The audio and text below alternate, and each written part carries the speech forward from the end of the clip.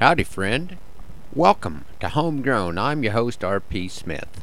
According to the calendar, we have made it through another winter. All of us cattle folk can take a big sigh of relief. Let's revisit a poem I wrote quite a few years back. I call this one, Showdown at Snowdrift Corral. An equinoxial storm, and the sleet did swarm on the day winter gives way to spring. In wind-driven snow and 20 below, a name change don't mean a thing. A big-teated mama crossed Charlet on Brahma, short-tempered and built for pure speed. The gleam in her eye would make bold cowboys shy and strike fear in the heart of brave steed. The old cow proved her savvy when she had got Cavvy holed up by the fence right next to the trees. Out of the wind's blow between two drifts of snow, her calf made its grand entry with ease. Things quickly got worse when the calf tried to nurse. Nature told him that he would need fed. But all that he found were teats too big or round, so he nibbled Mom's navel instead. It had been a long night. By morning's first light from my pickup I surveyed the scene.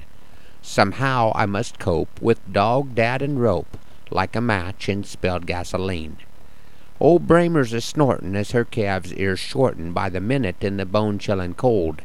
The calf's in a pickle, a cream-colored calf sickle. Do I call the cow's bluff or just fold? I sent out my dog. Through the snow she did slog. Bramer's attention she had it complete. And Tink read that old cow, and instinctively now turned tails and returned to truck seat. Dad sang a new tune. Let's come back in June. Do nothin' and hope it goes well. I jumped from the rig with no plan too big. It was showdown at Snowdrift Corral.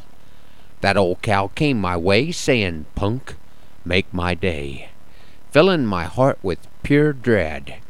Her ears they did snap like a semi's mud flap till they slapped on my backside instead.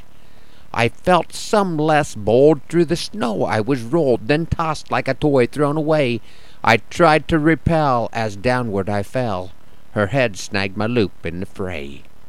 From the rig Dad ejected like he'd been rejected. He thought things was going too fast. Bramer cow turned around, an exit she'd found. Dad stepped in the coil as she passed. It looked bleak, my friend, till I grabbed that rope's end and dallied to Dad's other leg. Bramer started to slow as we scooped up more snow, and I knew that success we would peg. What happened next left me some perplexed.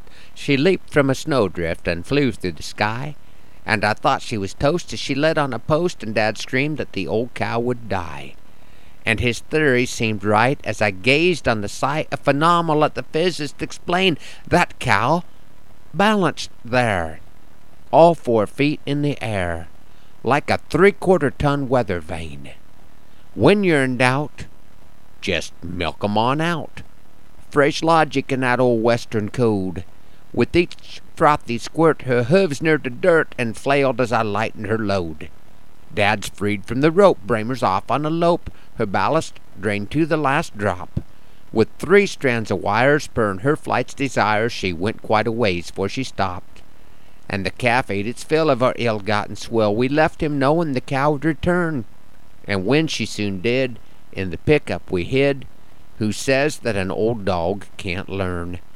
Dad said, "You've had fun, but there's work that needs done." He spoke clearly now on my behalf. "Son, if you had been thinkin', instead of just dinkin', you would have put a tag in that calf." I'd like to invite you folks over to Arnold, Nebraska, this Friday, March 27th.